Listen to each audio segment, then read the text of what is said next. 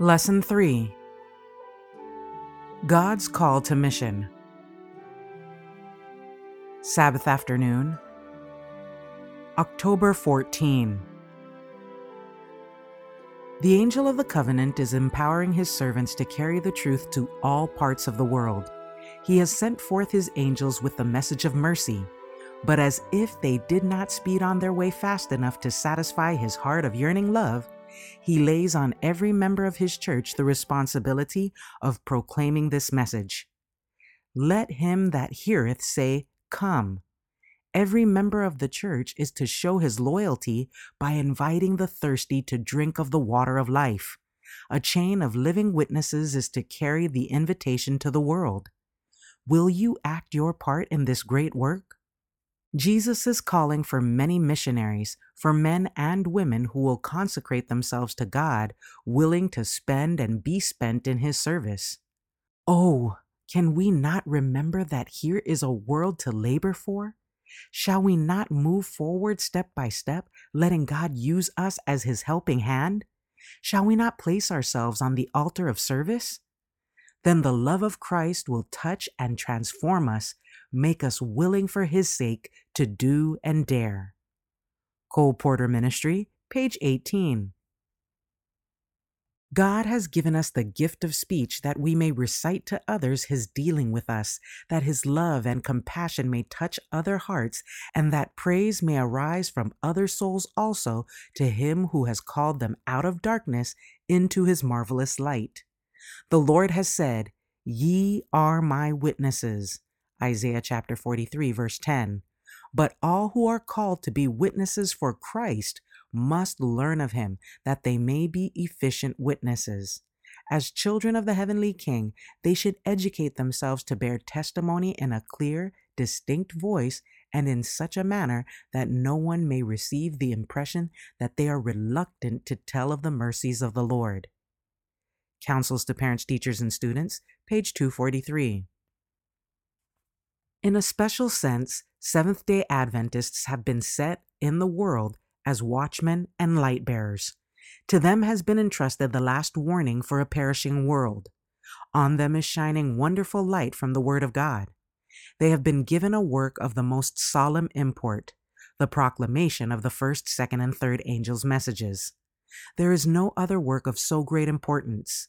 They are to allow nothing else to absorb their attention.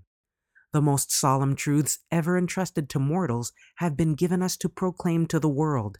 The proclamation of these truths is to be our work. The world is to be warned, and God's people are to be true to the trust committed to them. It is not a small matter that the counsels and plans of God have been so clearly opened to us.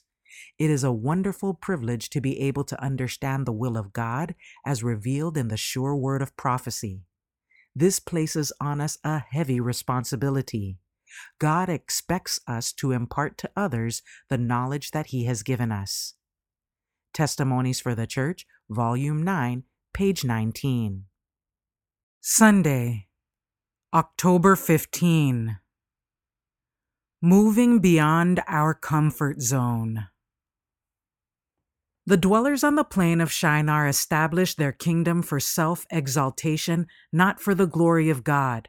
Had they succeeded, a mighty power would have borne sway, banishing righteousness and inaugurating a new religion. The world would have been demoralized, but God never leaves the world without witnesses for him. At this time there were men who humbled themselves before God and cried unto him. O God, they pleaded, interpose between thy cause and the plans and methods of men. Suddenly the work that had been advancing so prosperously was checked. Angels were sent to bring to naught the purpose of the builders. Confusion and dismay followed. All work came to a standstill. The Lord scattered them abroad from thence upon the face of all the earth. This dispersion was the means of peopling the earth, and thus the Lord's purpose was accomplished through the very means that men had employed to prevent its fulfillment. In our day, the Lord desires that his people shall be dispersed throughout the earth. They are not to colonize.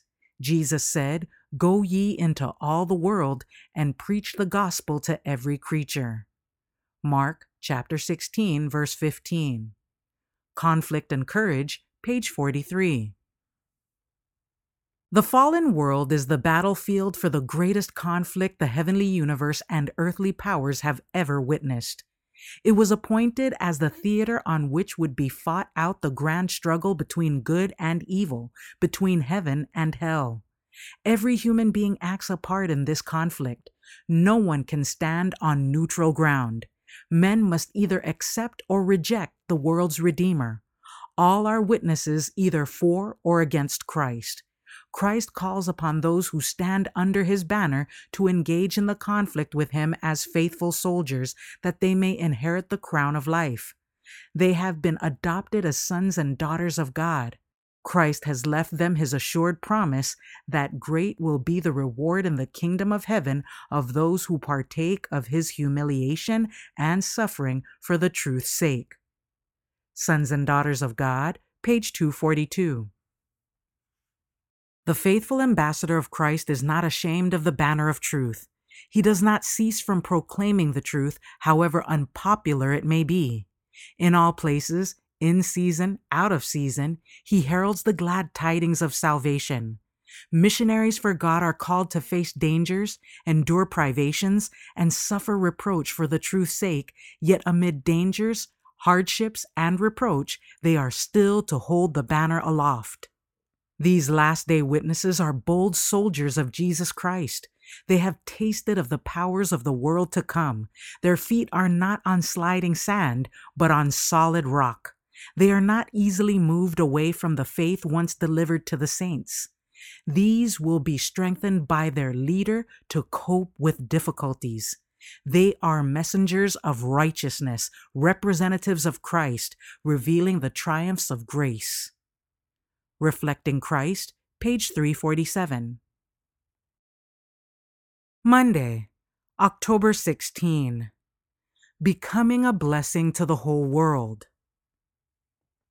The sentence pronounced on Satan, "I will put enmity between thee and the woman, and between thy seed and her seed.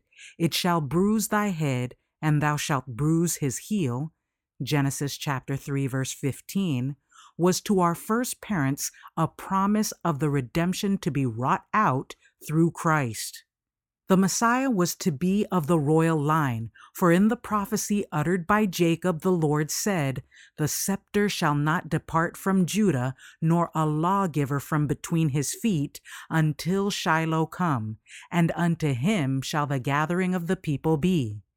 Genesis chapter 49, verse 10. Isaiah prophesied, "I will make an everlasting covenant with you, even the sure mercies of David. Behold, I have given him for a witness to the people, a leader and commander to the people. Behold, thou shalt call a nation that thou knowest not, and nations that knew not thee shall run unto thee because of the Lord thy God." Isaiah chapter 55, verses 4-5. The Acts of the Apostles, pages 222 and 223.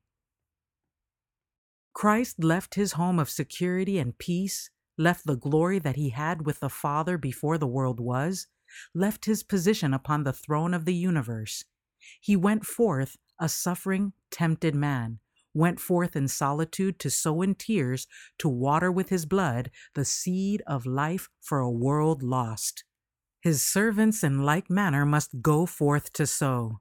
When called to become a sower of the seed of truth, Abraham was bidden, "Get thee out of thy country and from thy kindred and from thy father's house unto a land that I will show thee." Genesis chapter 12, verse 1. And he went out, not knowing whither he went.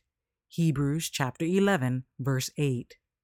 So those who are called to unite with Christ must leave all in order to follow him. Old associations must be broken up, plans of life relinquished, earthly hopes surrendered. In toil and tears, in solitude, and through sacrifice must the seed be sown. Christ's Object Lessons, page 36. There are those who may be in favorable positions in all the things of this life, but God may have a work for them to do elsewhere, a work that they could not do among their relatives and friends. The very position of ease and the relatives who surround them may prevent them from developing the very traits of character which God would have them develop. But God sees that to change their position and to send them where their surroundings will be entirely different will be the very best place for them to develop a character which will glorify Him. When we set ourselves where all is convenience and ease, we do not feel so much the necessity of depending moment by moment upon God.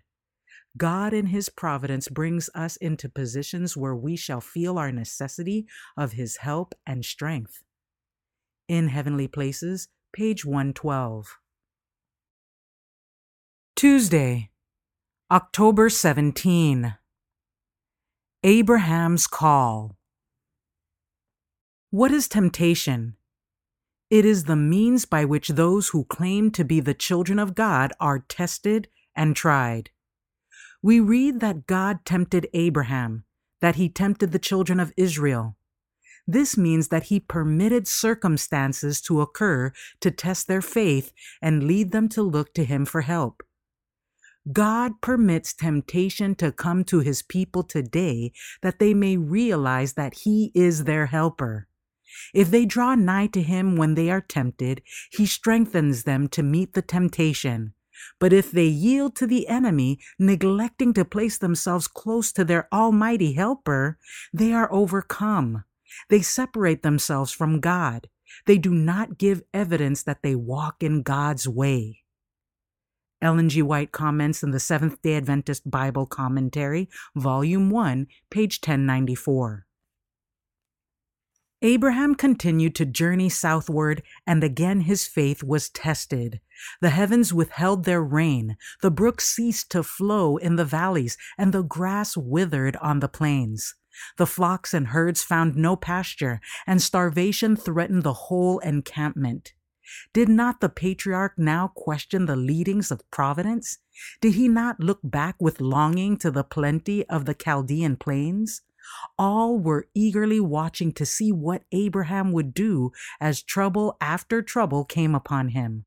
So long as his confidence appeared unshaken, they felt that there was hope. They were assured that God was his friend and that He was still guiding him. Abraham could not explain the leadings of providence. He had not realized his expectations, but he held fast the promise, "I will bless thee and make thy name great, and thou shalt be a blessing." With earnest prayer, he considered how to preserve the life of his people and his flocks, but he would not allow circumstances to shake his faith in God's word. To escape the famine, he went down into Egypt.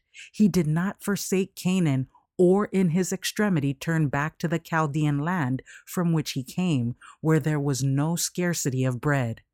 But he sought a temporary refuge as near as possible to the land of promise, intending shortly to return where God had placed him. Patriarchs and Prophets, pages 128 and 129. The faith of Abraham should be our example. Yet how few will patiently endure a simple test of reproof for the sins which imperil their eternal welfare? How few receive reproof with humility and profit by it? God's claim upon our faith, our services, our affections should meet with a cheerful response. We are infinite debtors to the Lord and should unhesitatingly comply with the least of His requirements. In order to be a commandment breaker, it is not necessary that we should trample upon the whole moral code. If one precept is disregarded, we are transgressors of the sacred law. But if we would be true commandment keepers, we should strictly observe every requirement that God has enjoined upon us. Testimonies for the Church, Volume 4, page 253. Wednesday, October 18. The Early Church and Comfort Zones. After the disciples had been driven from Jerusalem by persecution, the gospel message spread rapidly through the regions lying beyond the limits of Palestine. and many small companies of believers were formed in important centers. Some of the disciples traveled as far as Phoenice and Cyprus and Antioch, preaching the word. Their labors were usually confined to the Hebrew and Greek Jews, large colonies of whom were at this time to be found in nearly all the cities of the world. It was God who gave to the early believers the name of Christian. This is a royal name given to all who join themselves to Christ. It was of this name that James wrote later, "Do not rich men oppress you and draw you before the judgment seats? Do not they blaspheme that worthy name by which ye are called?" James chapter 2, verses 6 and 7. And Peter declared, "If any man suffer as a Christian, let him not be ashamed, but let him glorify God on this behalf. If ye be reproached for the name of Christ, happy are ye, for the Spirit of glory and of God resteth upon you." 1 Peter chapter 4, verses 16 and 14. The Acts of the Apostles, pages 155 and 157.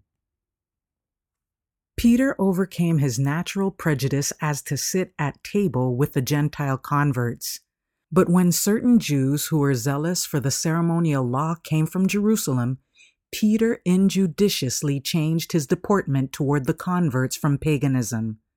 This revelation of weakness on the part of those who had been respected and loved as leaders left a most painful impression on the minds of the Gentile believers. The church was threatened with division, but Paul, who saw the subverting influence of the wrong done to the church through the double part acted by Peter, openly rebuked him for thus disguising his true sentiments. Peter saw the error into which he had fallen and immediately set about repairing the evil that had been wrought, so far as was in his power.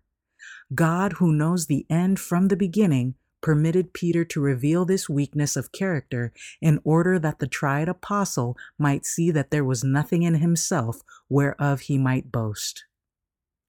The Acts of the Apostles, pages 197 and 198.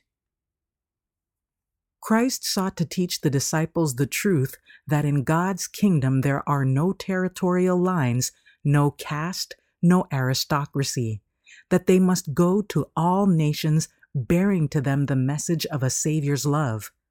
But not until later did they realize in all its fullness that God hath made of one blood all nations of men for to dwell on all the face of the earth, and hath determined the times before appointed and the bounds of their habitation, that they should seek the Lord, if haply they might feel after him and find him, though he be not far from every one of us. Thursday, October 19. Starting from where you are. Christ commissioned his disciples to do the work he had left in their hands, beginning at Jerusalem. Jerusalem had been the scene of his amazing condescension for the human race. There he had suffered, been rejected, and condemned. The land of Judea was his birthplace. There, clad in the garb of humanity, he had walked with men, and few had discerned how near heaven came to the earth when Jesus was among them. At Jerusalem, the work of the disciples must begin. In view of all that Christ had suffered there, and the unappreciated labor he had put forth, the disciples might have pleaded for a more promising field, but they made no such plea. The very ground where he had scattered the seed of truth was to be cultivated by the disciples, and the seed would spring up and yield an abundant harvest. In their work, the disciples would have to meet persecution through the jealousy and hatred of the Jews, but this had been endured by their master, and they were not to flee from it. The first offers of mercy must be made to the murderers of the Savior. The Desire of Ages, page 820. We are nearing the close of this earth's history. Soon we shall stand before the great white throne. Your opportunities for work will soon be past. Therefore, work while it is called today. With the help of God, every true believer can see where there is work to be done. When the human will cooperates with the will of God, it becomes omnipotent, and the worker can make opportunities. Watch for the souls with whom you come in contact. Watch for opportunities to speak a word in season to them. Do not wait for an introduction or until you become acquainted with them before you seek to save the perishing souls around you. If you will go to work in earnest, ways will open before you for the accomplishment of this work. Lean upon the divine arm for wisdom, strength, and skill for the work that God has given you to do. Our High Calling, page 298. Will our churches now arise and awake to the situation? The representatives of Christ are to carry a burden for souls. Every nation and kindred and tongue and people is to hear the last message of mercy to the world. When our church members have a better understanding of Bible truth, they will arouse from their drowsy slumber and will be ready to devote their money to the cause of God and to give themselves in earnest labor under the guidance of the Holy Spirit. God's people are His agents, appointed to proclaim the truth in all parts of the world. Every church member is to engage in active service for the Master. Why stand ye here all the day idle? He asks. Go today in my vineyard, work while it is day, for the night cometh when no man can work. Reflecting Christ, page 204.